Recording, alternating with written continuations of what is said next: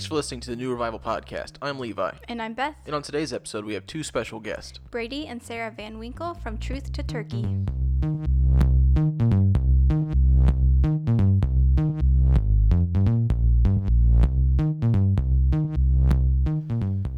All right, well, thanks for being here with us, guys. You're welcome. Glad to be here. All right, so we'll just go ahead and get kind of start right into this. So why don't you guys go ahead and introduce yourselves? So I'm Brady. And I'm Sarah. All right, and to go ahead and get this started, how did you guys meet? We'll go ahead and get right into the whole. I think that's a great question for Sarah to answer. For Sarah to answer. Threw you underneath that bus. For real. We met at Crown College in Powell, Tennessee. We went to college there and we met there. We weren't friends there, but we got reconnected again after college. Okay. All right. And what year was that? We met in 2007. Took her that long to like you? It was, 2013? We got reconnected in 2013. Yeah, 2013. Okay. When did you guys get married? 2014. Oh, okay. It wasn't long. We started talking to when we got married. It was 9 months total. So. Oh, wow. Okay. And your guys' ministry is called Truth to Turkey, correct? That is correct. Okay. The first question that we have, what I want this to be is kind of chances for you to answer questions that people may have at church that you may not have time to answer afterwards, wherever that. I know standing in the vestibule isn't the most inviting or open platform to talk about things. But hopefully this can kind of maybe be a resource to you to be like, hey, I know we didn't get to talk much here at your church this morning, but you can listen to this and kind of get a little bit more or learn a little bit more about us. So I guess I'll start with Brady here. How did God call you to the mission field? So I went to a church that was very mission-minded, and I believe that it was a process of God working in my life over several years. Reading missions books, having missionaries come in and talking with them and getting to know them. And God began to work in my heart as a young person. And when I was 13, I surrendered my life to God and said, God, whatever you want me to do, I'll do. And later that summer, I was at church camp. And while at church camp, I really felt God burning me to give my life to missions. And so at 13 is when I surrendered and said, God, I'll go anywhere. I don't know how this is going to work, but I'll give you my life for missions. But really, I believe it's kind of a process. God was working in my heart over years, and I saw the need. There was a burden put on my heart, and I believe that God said, hey, you can fill that need that I have in the world for the gospel. Okay, wow. And Sarah, when did you know God was calling you to the mission field? Okay, so like Brady, I grew up in a very missions-minded church. So I had always had a burden for missions because it was put in front of me since a very young age. And but when I went to college, I went for an education degree, which I still got. But while I was there, most of my friends were missions majors, so I was getting that all the time. And the Lord just kept impressing upon my heart that it was something that I really needed to think about. And then after college, me and Brady started talking, and it was kind of like, all right, this is the husband that I have for you, and this is what he's called to do. And so you're called to your husband, so you're going to help him with his ministry. Oh, wow, that's really cool. Awesome. And so how did each of your families take to this? So I remember coming back from camp when I was 13 and surrendered to missions and told my dad and my mom, I said, so God's called me to missions. And my dad looked at me and said, is this what God really has called you to do? This is what you're sticking with? I said, yes. And he said, okay, I'm not going to let you live that down. If you don't do missions, I will tell you the rest of your life you didn't do missions. And so, they've always been behind it. I think they're, a little sad we're going to be going, but my parents are very excited we're going and taking the gospel to another country. Okay. And Sarah, what about your family? My parents are very excited for us to go. They're not excited about how far away it's going to be. Yeah, Right. yeah. But they've always backed us, and we've never had any problems with it. They're just getting sad now because we're getting ready to leave, but they're not. Yeah. There's not any animosity or anything like that. Now, did you guys know right off the bat that it was going to be a foreign mission field, or did you just know, I know my dad, whenever he was called to be a pastor, he wasn't sure. At first he thought his calling was going to be evangelism and going around the country. Did you guys always know it was going to be a foreign mission field? I think from an early age, I was pretty sure it was foreign missions. Not exactly. It was just whatever God wanted me to do. But I always just felt like God would call me somewhere else outside the United States to take the gospel. Yeah. Brady, had you ever gone to any mission field or on any mission trips? I know being at Tabernacle growing up, I know they were pretty mission oriented.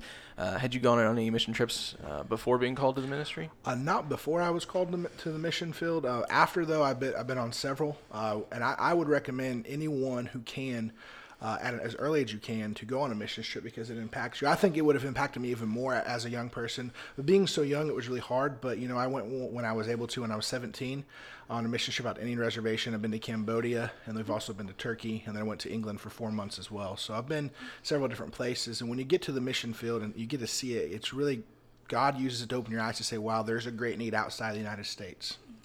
Sarah, had you ever been on any mission trips? I had actually not been on any mission trips, but it was more of there wasn't a good opportunity for me to go on any. But if I have had that, I think that definitely would have had spurred me more into action earlier at a younger age. Okay. And I guess whenever, had you guys ever, I know, Brady, you said you'd been on mission trips before. Had you gone to Turkey before you were called to that field? No, we hadn't been to Turkey. Basically, how God worked in our lives was we were praying, God, where do you want us to go? And we were working in Alpharetta, Georgia, and God brought a Turkish family into our church there, and through them, that's how God directed us to Turkey. But then we went, since being on deputation, we went to Turkey, spent about a week there, was able to get around and see 4 major cities there, see what the people were like, taste the food, see what kind of things we can get there. And it was a short trip, but it was very packed with able to see the country. Was it pretty cut and dry once you guys had been there? Like, this is where I'm being called to, or were there any other countries where, like, well, maybe I'll go? No. Turkey, 100% once God led us to Turkey, we knew when we were in Turkey, this is it. And this was really the purpose of the survey trip. I knew God wanted me in Turkey. I knew this is where God wanted me, was for Sarah to get that confirmation and to know I can live here, I can get things here, and this is exciting. And I believe God did work in her heart when she was there to give her 100% confirmation this is where God wants us to be. Very much so. Okay. I guess that kind of transitioned into the next question. Why a modernized country? Because Turkey's pretty modernized compared to like a third world that a lot of missions seem to be drawn to. Well, really, we don't look at it just based on, money, what money's going on in the country. Really, I look at need, and really, it's how God directed us there. And there's need all around the world. So you could put a pin in a map anywhere, and there's a need there. Mm-hmm. But our heart's desire is to be church planners, and so we go not necessarily bringing food or relief efforts, which is all good stuff, but we go to plant churches to train men so that we can see Turkey completely changed with the gospel and give them something that's eternal value. Okay, so you saw the spiritual need and saw that it was a field ready to be harvested to go in there and plant that seed. Yes, there's very, very big spiritual need in the country of Turkey right now. All right, and you said you had been, when was the last time, or had you guys been to Turkey once, is that correct? We've been there one time, so it was about a year and a half ago, it'll be 2 years in April. And how long were you there? So we were there right at a week. Right at a week. Okay. All right, how would you describe, once you move there, how would you describe your neighbors, the people that live in the city that you're going to? I'm not too sure on that one because we've met some people there, but a lot of people we met were more in businesses and stuff like that. But the big thing is they're not going to speak our language, so most people don't speak English in Turkey. So the fun thing is going to be we're going to have to learn the language to communicate with them. But most of the people I met, they were very friendly. And from what I've read, they're very friendly people. They're very welcoming. So a lot of times people love to have people over. Hospitality is huge in Turkey. So the thing is you have neighbors over, and then then you invite them back over to your house. So it's a great opportunity for us to be able to have people into our homes on a regular basis. With that, you said the language, but with that, I guess, what are some other big adjustments or challenges that you may have to make when you start living in your new city? Which your new city is, what was the name of it again? It's going to be Izmir. The city is Izmir, Turkey there. Which is the biblical city of Smyrna, correct? That is correct. Okay. That's correct. And so, yeah, there's a lot of it. this morning. Well, that's good to know you're listening. So. But there are a lot of adjustments. The language is going to be the biggest adjustment, but also it's a cultural thing. There are big adjustments there in the city. Things are done differently. Basically, so like in the United States, we have rules of the road. Everyone follows rules. In Turkey, they have rules of the road, but no one follows the rules. And so that's going to be an interesting one, is getting used to driving in a new country with lots of traffic and things like that. Sarah, what would you say some other big adjustments would be? My big thing was going to be traffic.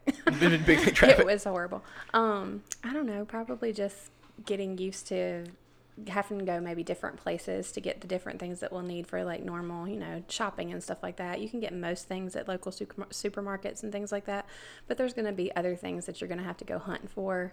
Not necessarily things that are like mandatory to have, but if there's something special that you might want, you might have to go to multiple stores to try to find it. Right. Now, I know you said it is pretty modernized. Is it westernized, or am I kind of considering the two the same, like as far as like dress? Like, I know it's a Muslim country. Like, Sarah, are you going to have to wear a headdress to kind of No, they're more European in their style. Okay. So most girls that you would see, especially if they're under like 30 years old or so, they're probably wearing jeans and a t-shirt. Okay. Because it's a Mediterranean kind of a port city, They're correct? still going to be very correct. modest in their dress. Okay. They try to make sure that they stay very covered. So, but it would still be more European in their clothing style. But the older they get, the more conservative it is. So, And with it being a Muslim country, did you say it was 99% is what they consider themselves Muslims? 99.8% would claim to be Muslim. Basically, everyone in the country, except for a very small population. Wow. And is that due to like persecution or like the 0.02 or 0.2% that don't claim to be Muslim, or is it? So a lot of it has to do. There's a lot of history in Turkey of that. So actually, Turkey for years was, even Bible times was very Christian in a sense where Paul worked.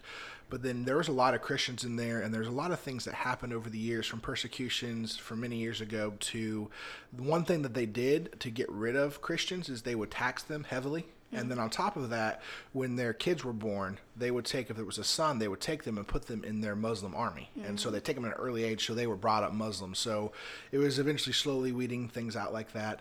And the thing about Turkey now is there's not much persecution to worry about. It's just there's not a lot of work being done there. But there's wide open doors that I believe God's going to do some big things there. Okay, you said not much persecution. How would they view, or how do they view Americans over there? Typically depends on how their president is viewing our president or the country at the time. But most of the time, they're very friendly to Americans. They like Americans. We were over there. It was great. Everywhere we'd go. And first, people thought I was German or Russian. Because I don't know why. I guess it's because I'm big and everything. But then when they found out I was American, everyone knew somebody in the States. Oh, my cousin, my uncle, he works in New York. He works in Atlanta. He works in Dallas. Yeah, Texas, somewhere there. They're all there. And so they always enjoy talking to us and everything. So it seemed very friendly. But again, it all depends on what's going on. Turkey's in an economic crisis right now, and so sometimes they're not too happy with America because we did try to put some stipulations and stuff on them, but then we finally released those off. So it goes back and forth. Okay.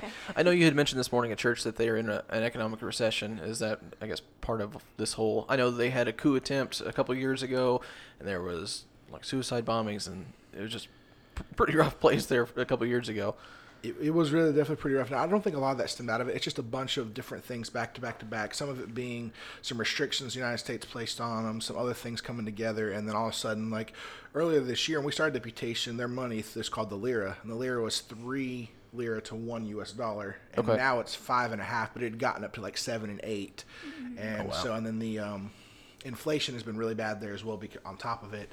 But the thing about the economic crisis is one, it helps us out a little bit. The dollar goes a little bit further. And then two, people aren't as comfortable because money is tight. And so it also means they're open for preaching the gospel too. Okay. Awesome. I guess sticking along with the whole cultural questions here, what things, or I guess I'm sure there's going to be a list here, but what things of America are you going to miss while you're over in Turkey? Chick-fil-A. Chick-fil-A. There's probably not Chick-fil-A's over there. No Chick-fil-A's yet, no. I know Sarah also will definitely miss ranch dressing because they don't have ranch dressing there. I will miss gravy.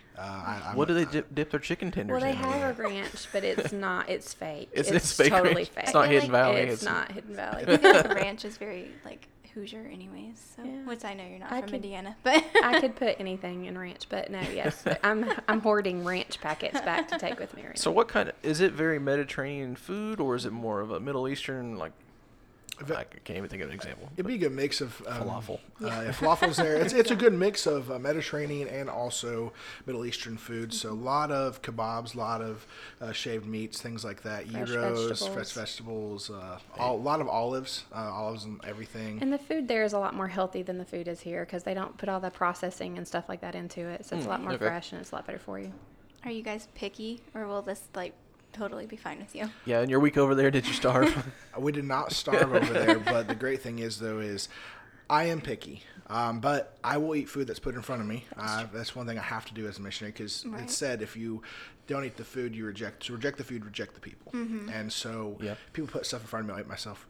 I'll I'll have to eat it if I like it or not. So I had to do it already. Our Turkish friends had us over and had some different stuff on it, and stuff I really didn't care for, but I was like, I got to eat this because they put it in front of me. But when we were there for the week, we found all kinds of good stuff. A lot of times we'd go in, and we started finding a few things we liked, and so we try to order the same thing because a lot of times you go into a restaurant and the menu's all in Turkish. And so unless there's pictures, and most of them have pictures, you're like, I don't know what this is. And most of the waiters didn't know English. So that, and we also found too, I mean, there are McDonald's, KFC's, Burger King. There's a Popeyes, KFC in Turkey? There are KFC's. Arby's. Wow. KFC is everywhere. There's 113 KFCs in Turkey. Oh, wow. And they deliver. Krispy Kreme. I love that you looked that up. So are they comparable to the ones here in the U.S.? I think they're better. Really? I've traveled to several They try countries, harder. and I believe the KFCs are always better. I don't know why, but they always That's taste better. interesting. They have better stuff, better selections. So since you've been back in the States, since your trip, is there anything about Turkey that I know the people, but that you can't wait to get back there?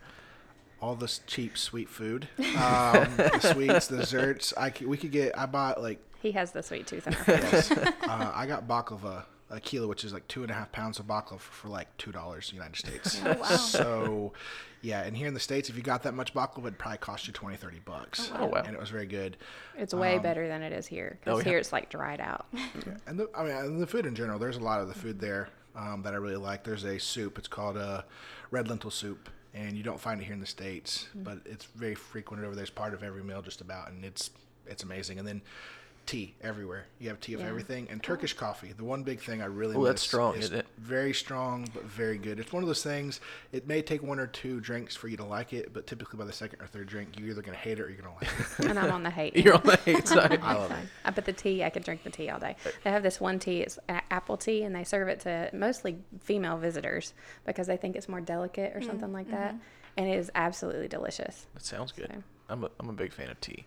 Usually, like the more flowery the drink is, I'm all about it. Like hibiscus teas and lavender lemonade. And I'm always like, give me a Coke, please. All right. And I know you said the waiters don't speak English. What, like, is English not even close to being a second language over there, or like is it everybody speaking Turkish? Most everyone speaks Turkish. I mean, you're going to have some of it taught to younger kids, but even then, I mean, think of it this way. Most of the time when our kids here in the States learn a foreign language, German or Spanish, you don't really speak it at all. So it's kind of similar there. They're taught textbook, and they're taught by someone who doesn't probably speak English. So Okay. the Somebody ones that who learned it might speak themselves. English that we found spoke English, either they have visited the United States or they sell stuff, so they know enough to sell you Business stuff. English. Because I would try Okay. to get conversations with people outside of business and be like, hey, I'm going to talk about this. And they'd look at me like, I don't understand. I have no clue. And taxi drivers, it was horrible. Like, I would try to have conversations with taxi drivers, and they looked at me like, I don't know what you're saying. And half the time, I didn't even know if they knew where we were supposed to go. Now I know you said like that's obviously like one of the first things you're going to do as soon as you get there is once you get adjusted into a house. Do you have anything like that set up as far as like an apartment or a house or? We don't have anything right now. Our plan is we're here probably in the next week or two. We're going to actually secure an Airbnb kind of house for our first month. That gives us a place to stay while we're trying to get everything set up because it'll take a little bit of time. We should take a week or two to get a house, find a house, look at houses. Then we had to work on setting it up, so getting everything. Because pretty much in Turkey, as in the United States, when you rent something, a lot of times it comes unfurnished. There's nothing, nothing. No refrigerator. So you've got to get refrigerator, the stove top, everything, and put in there. Now we might find some that have some of that stuff in there, which would be helpful. It'd save us a little bit of money. But yeah, so that's gonna be all the process there. And I know you said you're going to language school in March, correct? That is our plan, Lord willing. We're trying to. The middle of March is when the language school would start. The one we're trying to get to. You guys know any Turkish now? Know about 3 words. About 3 words, yeah. It's 3 words. I know hello, goodbye, and water. Now, is there any particular reason? I know you guys have been busy on deputation the past 2.5 years, just raising support to go over there. Is there any reason why you haven't tried to learn language before? You don't want to learn any bad habits, or is it? That really is what the question there is great. The bad habits. You could pick up Rosetta Stone and you might be able to start learning things. But unless you can be in it 24/7, you're listening to it, but you have people correcting you. That's the big deal. In Turkey, we're going to be there, and we're going to have people making fun of us, correcting us. And, we're going to try to do it that way. Whereas with Rosetta Stone, things like that, it's a lot of repetition. You think, oh, I'm good. Mm-hmm. But really, when you go to try to speak it to someone, you may not be even right. And I'm stubborn as is. So if I learned it on Rosetta Stone and I didn't went to try to do it myself and someone said that's wrong, I'm like, no. I learned it on Rosetta Stone. I can show you the chapter. That is- And this guy's like, I've spoke this since my whole life. I know what Yep. it is. So That makes sense. that makes sense. You wanted to learn it from a local, that way you could It's more accurate. I'm sure that there's Right. dialect too. I'm sure there's everything Plus, else like you're gonna that. feel more pressured, like being there. Like, oh, I have to learn this. Like, I really have to pay attention. Versus, like, oh, I can just repeat that later on. It's sink or swim. Like, you can't do anything if you don't figure out how to talk. So. Right. All right. What, I guess, along with that, do you have like a point of contact? I know you said that there's a church there that you're wanting to kind of are hoping to join up with. that's great. Yeah, there's a couple of different people we know in the country, workers there. One guy's in Manisa, and then another guy is in Eskişehir. He's a little bit further away. He's a friend of mine. But they've all been helpful so far, and they're going to be hopefully helping us get set up and things like that, and getting us when we start, be able to, translate things for us and let us know how to get housing and be a part of there. And then kind of our plan is, we don't know them closely. We just know a little bit through talking. So hopefully we can, for the first couple years, we're there, kind of work underneath them and learn from them how to do ministry things. And how did you meet them? Basically through Facebook and other means. People put us in contact with one of them, and then one guy. So the one guy I'm in close contact with, it's his church. He got in contact with me in contact with another person we went on our survey trip to meet up with because they were out of country, and then we got back in contact with the same people through them. So it's really just been a lot of different people, churches giving us contacts and things like that. It's taken a long time, though. Yeah. Yeah, I've been looking for a place to go since we started Deputation, and it's just been hard to find people that we are of like faith and like practice. Yeah, definitely. Now, are you two going alone, or are you going with any other, like another couple, or anybody else, or are you just jumping in, just the two of you? When we started, it's the two of us, so it's just the two of us. But behind us, there's another couple that'll be coming. Probably by the time we get to where we'll start a church, they'll be getting over there to start their language school and things like that. So Okay, so you can kind of go ahead and get a foothold dug. We'll and, do the hard stuff so that we got to make all the mistakes. There you go. You guys got to be the tour guides whenever they get there. Guinea pigs. Yeah, the guinea pigs.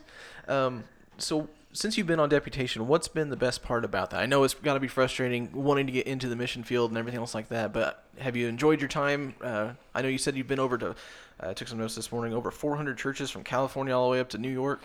Yeah, that's correct. Yeah, we've been in close to it'll be almost 400 by the time we leave, and a lot of people say, deputation is broken, deputation's hard, but it's a lot of work. It's just like a job. I mean, this is my job. I've been doing it for the past 2.5 years, and I've thoroughly enjoyed it. I get to go to new churches each week, meet new pastors, new places, get to preach most of the time, get to teach, which is, I love to preach and teach, love to be able to do that. That's what God's called me to do. But then also just meet people all over the United States who are going to pray for you, who are going to remember you. And so it's been a great blessing. It's a long time, you think, 2.5 years. Some people longer.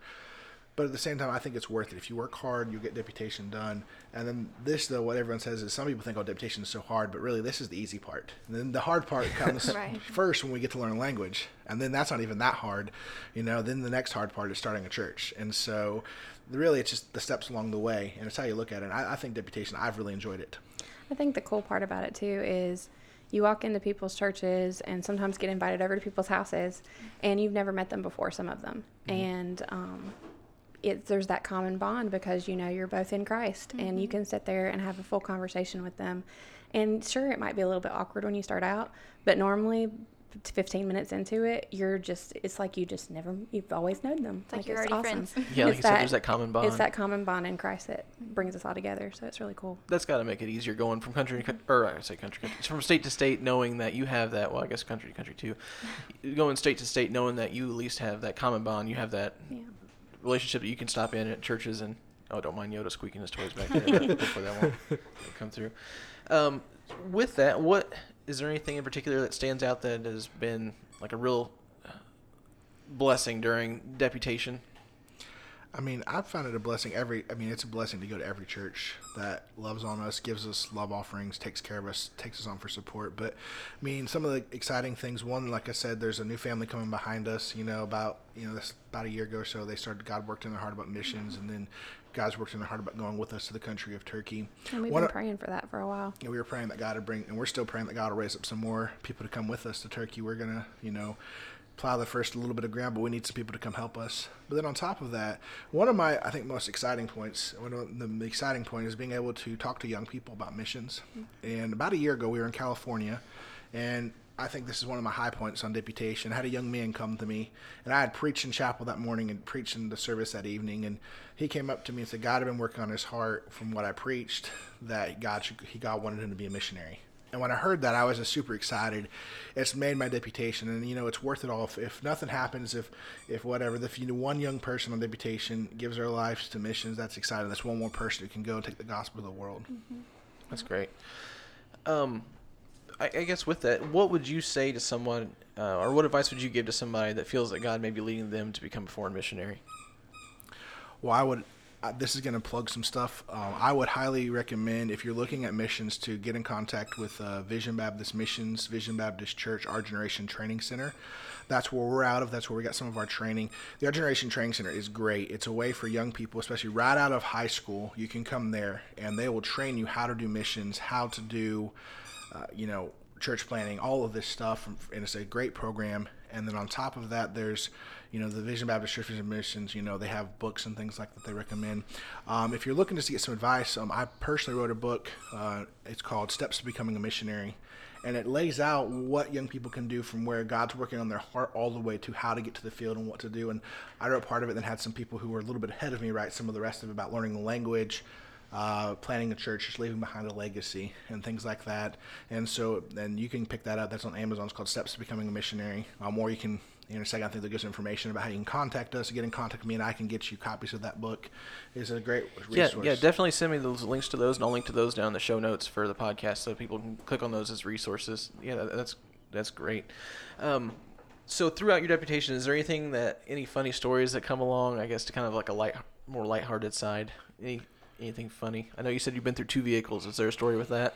Well, there is one funny story about that vehicle, but it actually didn't die after that. So we were driving, and we were in Orlando, and it was summertime, and we were driving to a meeting in rush hour traffic, and all of a sudden, and Sarah was driving, and all of a sudden I was laying, and I was getting ready we were about to get to the church. I was getting things ready.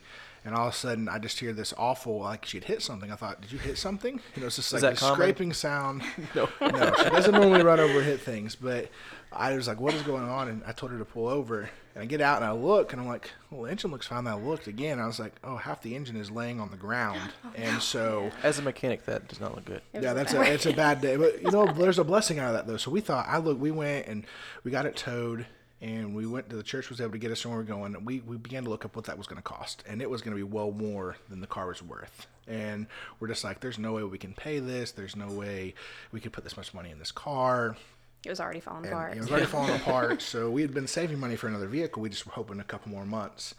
And when the mechanic called us the next day to tell us how much it was like, like $500, like super cheap, way cheaper than, like 3 times less than what it's supposed to be. So God bless in that, making it way less than what it was supposed to be. It didn't do any major damage to the engine when it fell, so it was a great blessing. Look at how God took care of that. And then that car lasted a few more months, and thankfully we were able to get a van. By then we had some money saved up for it. And man, that's awesome. That's awesome. Running on prayers. So as a missionary on deputation now, what does your typical week look like? So when I first started out, see, there's different stages of deputation. When I first started out deputation, it was phone calls. I mean, I was making phone calls 40 plus hours a week. I'd get up, I'd start making phone calls around 8 in the morning, call till 5, 6, 7, 8 o'clock at night, depending on the day. But now it's like a lot of just getting up, working on preparing stuff for the future. So preparing messages and things for in Turkey that I'll translate into Turkish, but also working on writing blog articles, writing things for the future, books and stuff like that. Trying to be a help. I try to stay busy, but also it's a lot of travel. We get up, and some days it could be a short trip. Some days it's 6, 7, 8 hours all day. Sometimes we leave on Saturdays to get to our next meeting and stay a night somewhere and then drive all the way back home. So a lot of driving and everything. So. So those phone calls are those like contacting churches saying, "Hey, can I come in there and speak to your church?" And that's the big thing about when deputation we first started out is making phone calls, and I couldn't even tell you how many thousands upon thousands of phone calls you make to book the meetings you get. But it's just a lot of work. You make the phone calls, but I always enjoyed it. Oh, it was a lot of work, but I wanted to get done with it. And so it was just call. You get a lot of voicemails, a lot of no answers, but you then get the pastors, and God to provide the meetings. And I love the part of seeing God provide the meetings, because on deputation, there's never been a time where we haven't been booked up. Right. That's awesome. So a lot of, I guess for our listeners that could be future missionaries, are these phone calls, are you just Googling like church in this city and looking for this, or is it a lot of word of mouth? Like you're in one church and say, hey, you'd be great if go over to brother so-and-so's church. Is that how a lot of it goes? Or So the nice thing about being with Vision Baptist Missions, who we're with, is we have a lot of missionaries who've gone before us, and they have call list. And so they would give us their list of churches who they have a list of thousands of churches to call, and so in different states. So that's what we use. But there were times where I'd be Google searching churches in certain areas, or even word of mouth. So if I went to a church and said, hey, this is a good church, you should contact Pastor so-and-so, and then we would use that as a point of reference and things like this. So there's a lot of combination of those things. It just depends on, the easiest thing to do is if you have someone who can help you with call lists and things like that. There's some websites out there that have like all the churches listed, and you can go look up churches based on area and stuff. Okay. So that's your life as a missionary now. What will your life be? I know it's going to change throughout, but once you get there, what's it going to be? Brady and Sarah's first week in Turkey. The first week in Turkey is going to be very crazy. It is not going to be a usual week, but first week of Turkey is going to be, getting cell phone service, we have to pay a phone tax to bring in our phones. We have to try to find a house, try to find a car, all of these things within the first week. Try to set up a residency appointment, because we have our visas to get in, but the big thing is we've got to get residency, which means we can stay there for a year, and then each year we can renew that. And so, but outside of that, though, once we start language school, we're going to be going to language school 4 hours a day. So I think it's typically 8 to noon, 9 to 1 sometimes, depending on the schedule, how it works out with their schedule. It's pretty intense. So 4 hours a day, 5 days a week, and then my plan would be go in the afternoon. We'd go our separate ways. So she'd go back to the house, try to get her some helper, tutor, someone that she could be at the house with to work with the language. And I'd go out, and I'd probably have a helper as well, someone I just drive around with, and basically we'd go around, I'd point at stuff, and he'd tell me what it is, and I'd just try to practice. How to say it just over like a baby, Yeah. point at stuff, and you say it a million times, and they repeat it a million times until you get it right, and things like that. I'll try to get what we call a route of listeners. Basically, I'd go around an area, shops and stuff like that, meet people I could talk to, try to practice what I've learned for that day, practice new sayings and things like that. Okay. And, that's really what's going to be during language school. Then, obviously we have church services, at least on Sundays. I don't know, midweek, if they have midweek, we'll go to midweek services as well. And then, do all of that. And then evenings just kind of, relax, but still Homework, relax. Go over what you studied and kind real. of compare notes. Study for tests. Try to talk to each other in a different language. For real. Yeah, I'm sure. Definitely. Well, and the point of the helper, too, is the helpers don't know any English. And that's what we really want. We're really hoping to get helpers that don't know any English, so that we have to be able to talk to them. Right. Kind of like burning the ships once you get there, kind Pretty of a thing. much, yeah. So what are some of the big goals and desires that you have for your ministry? So, big goal would be to see Turkey reach with the gospel. And outside of that, it's another. But our heart desires is to plant multiple churches and train men. Our goal is really to train men. If we can train men, we can plant many, many churches. So as we train men, we can take them and plant churches. But I have the heart desire to see through Turkey, the Middle East reach with the gospel, and the Muslim world reach the gospel, into Central Asia, all these countries where really as Americans, it's hard to get in as Christians and as missionaries. But if we can reach people with the gospel in the country of Turkey, and then we could train them and we can send them to these places, and they can do great work that I may not be able to do, but they could do a better work than me. And so, we have real heart's desire. As Paul saw, he saw the world turned upside down as they had desire to see, not only Turkey, but the world reach the gospel. People say, where are you a missionary to? I'm a missionary to Turkey, but I'm a missionary to the world. My heart and desire is to see the world reach the gospel in this generation. And I believe it's possible. If we can get people raised up, we can train them, and people give their lives to missions, we can get out there, we can see the world reach the gospel in this generation. Completely agree. I know you had mentioned this morning in church that that Turkey was the how did you say it, the gateway to the Middle East. Since I know you said there's over 4 million refugees in Turkey. That's correct. I think that is such a, I don't know, a valuable spot to be that like that central location where all these countries are coming in and seeing the refugees that can, like you said, then equip and train up their men to go back to their countries and then spread the gospel throughout there. I think it's a great hub to be in that city. I completely agree. I think Turkey really, and what's funny is if you look it up and you can Google search this and check it, that Turkey is the center of the world.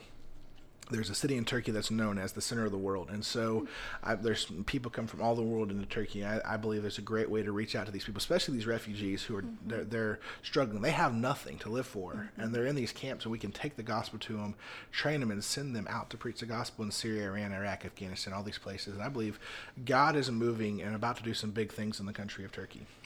I guess to go back to why Turkey, why Izmir in particular, instead of, I know there's Istanbul, that's not the capital, it's the largest city, right? Istanbul's largest city, about 14 million people. Ankara is the capital, it has about 5 to 6 million people, and then Izmir is the third largest city, about 4 million people, close to 6 million in the province there, so in the surrounding areas.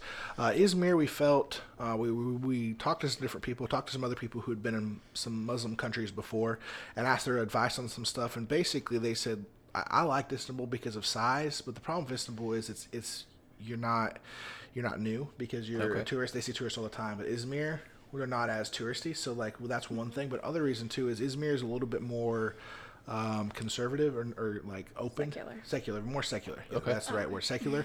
So there's more open doors, and also the other thing is too. I was told by my friend who's been Muslim, he said, "Don't go to the craziest city." He's like, "Don't go to the busy, crazy city where things go on." He's like, "If there's another city you can go to, there's someone nearby that you can work with. Go to that city. It's going to be a little bit easier when you're in language school because there's so many stresses in language school." He's like, "You could eventually move to Istanbul if that's what God wants you to do, or you can stay in that city." But he's like, "Start out somewhere where you're not as much stress, and so it's not as crazy for you and your wife when you start out." And Istanbul is very crazy. Traffic is probably 50 times worse in Istanbul than it is in Izmir. So. It already doesn't sound good in Izmir. No, I like that idea of being in a city where it's full of locals, so you don't have as many tourists going through. So you can really, I think that'd be great for planning a church, having somebody that's going to be there the next week because they live there, they work there. I think people will take you more seriously because they don't see you as a tourist. Like, oh, they're just here for a week. Like, oh, they actually live down the road from me. Maybe I might go check that out. Yeah, you have invested in that, in their. Oh, sorry, there's Yoda again. Yeah, they want to know why we're there because we're not typical. So right. All right. How can people here in the States and churches better help you with your work now before you leave, and then once you get to Turkey? The biggest thing is prayer. We need people praying for us. It is true. We need prayer support, and we need prayers, especially as we transition to learn a new language and we're going to new culture and things like that. So prayer is the biggest thing. The other thing too, and to be honest, it's financial support. We travel these churches. Yes, we're trying to be helping blessing these churches, but we're trying to raise support, and we've got a little bit, more to raise before we go. And there's never, if you go to do it, which we desire to do lots of church planning, you always need more support because you're always going to be training that next guy and planning more churches. So financial support is a big thing that helps, and so just praying for things like that. One thing we're doing right now, or we're about to go in and set up a new home. And you imagine when you get a brand new home, here in the United States, you got to set and buy stuff up. We're in a brand new country. We got to go and buy everything from car to furniture to all that stuff. And so we've been saving up for that. Yeah, kitchen stuff. My wife has a big list of all this stuff we got to get. Yeah. And so I wouldn't even know. I'd be like, I have no clue. This is okay. It's kind of overwhelming sometimes. Well, it's hard because you have to set up all your condiments and everything. Yeah, it's like being a newlywed on steroids. Right. Yeah, because you're having to which is difficult. You have literally nothing. You're used to always having ketchup, and there's not ketchup there. Exactly. Well, part of that is we've been saving up quite a bit, and a lot of people have given towards what we call our setup fund, and so we still need a little bit that'll help us out with making sure when we get there we're able to set up and get what we need. Sorry, I'm gonna throw something at Yoda real quick. Oh my goodness. So, sorry, he was chewing on the woodwork. So I guess for specific prayers, I know you mentioned learning the language is obviously going to be one for our listeners. Yes. Praying for learning the language, then also just adjustment in general, and then financial support, correct? That's correct. Where can we go to find your stuff? Like I said, I'm going to, if you can send me all your links, I'll go ahead and link it down in the description. Definitely. So you can find us on basically almost every social media platform. So we're on Facebook, Twitter, and Instagram, Truth to Turkey. That's really our our ministry thing, and it's not only us, it's our the other people with us that are going to Turkey, the Browns as well. But you go to truthtoturkey.com and you can find our website, and that'll link you even to not only our information, but our friends, the Browns information as well. But also it gives you, there's a blog on there, truthtoturkey.com/blog. We post a blog every week. A lot of times they're writing about missions and things like that. And so it helps to young people. I try to be helpful to young people. And we got a lot of exciting things planned in the future coming out there.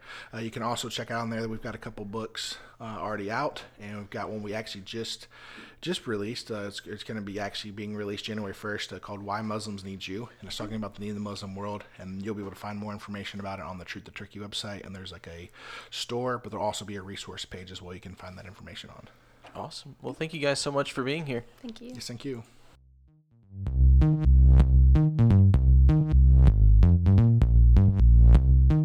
Thanks for listening to the New Revival Podcast. Be sure to check us out on Facebook, Instagram, and Twitter at New Revival Podcast. Thanks for listening.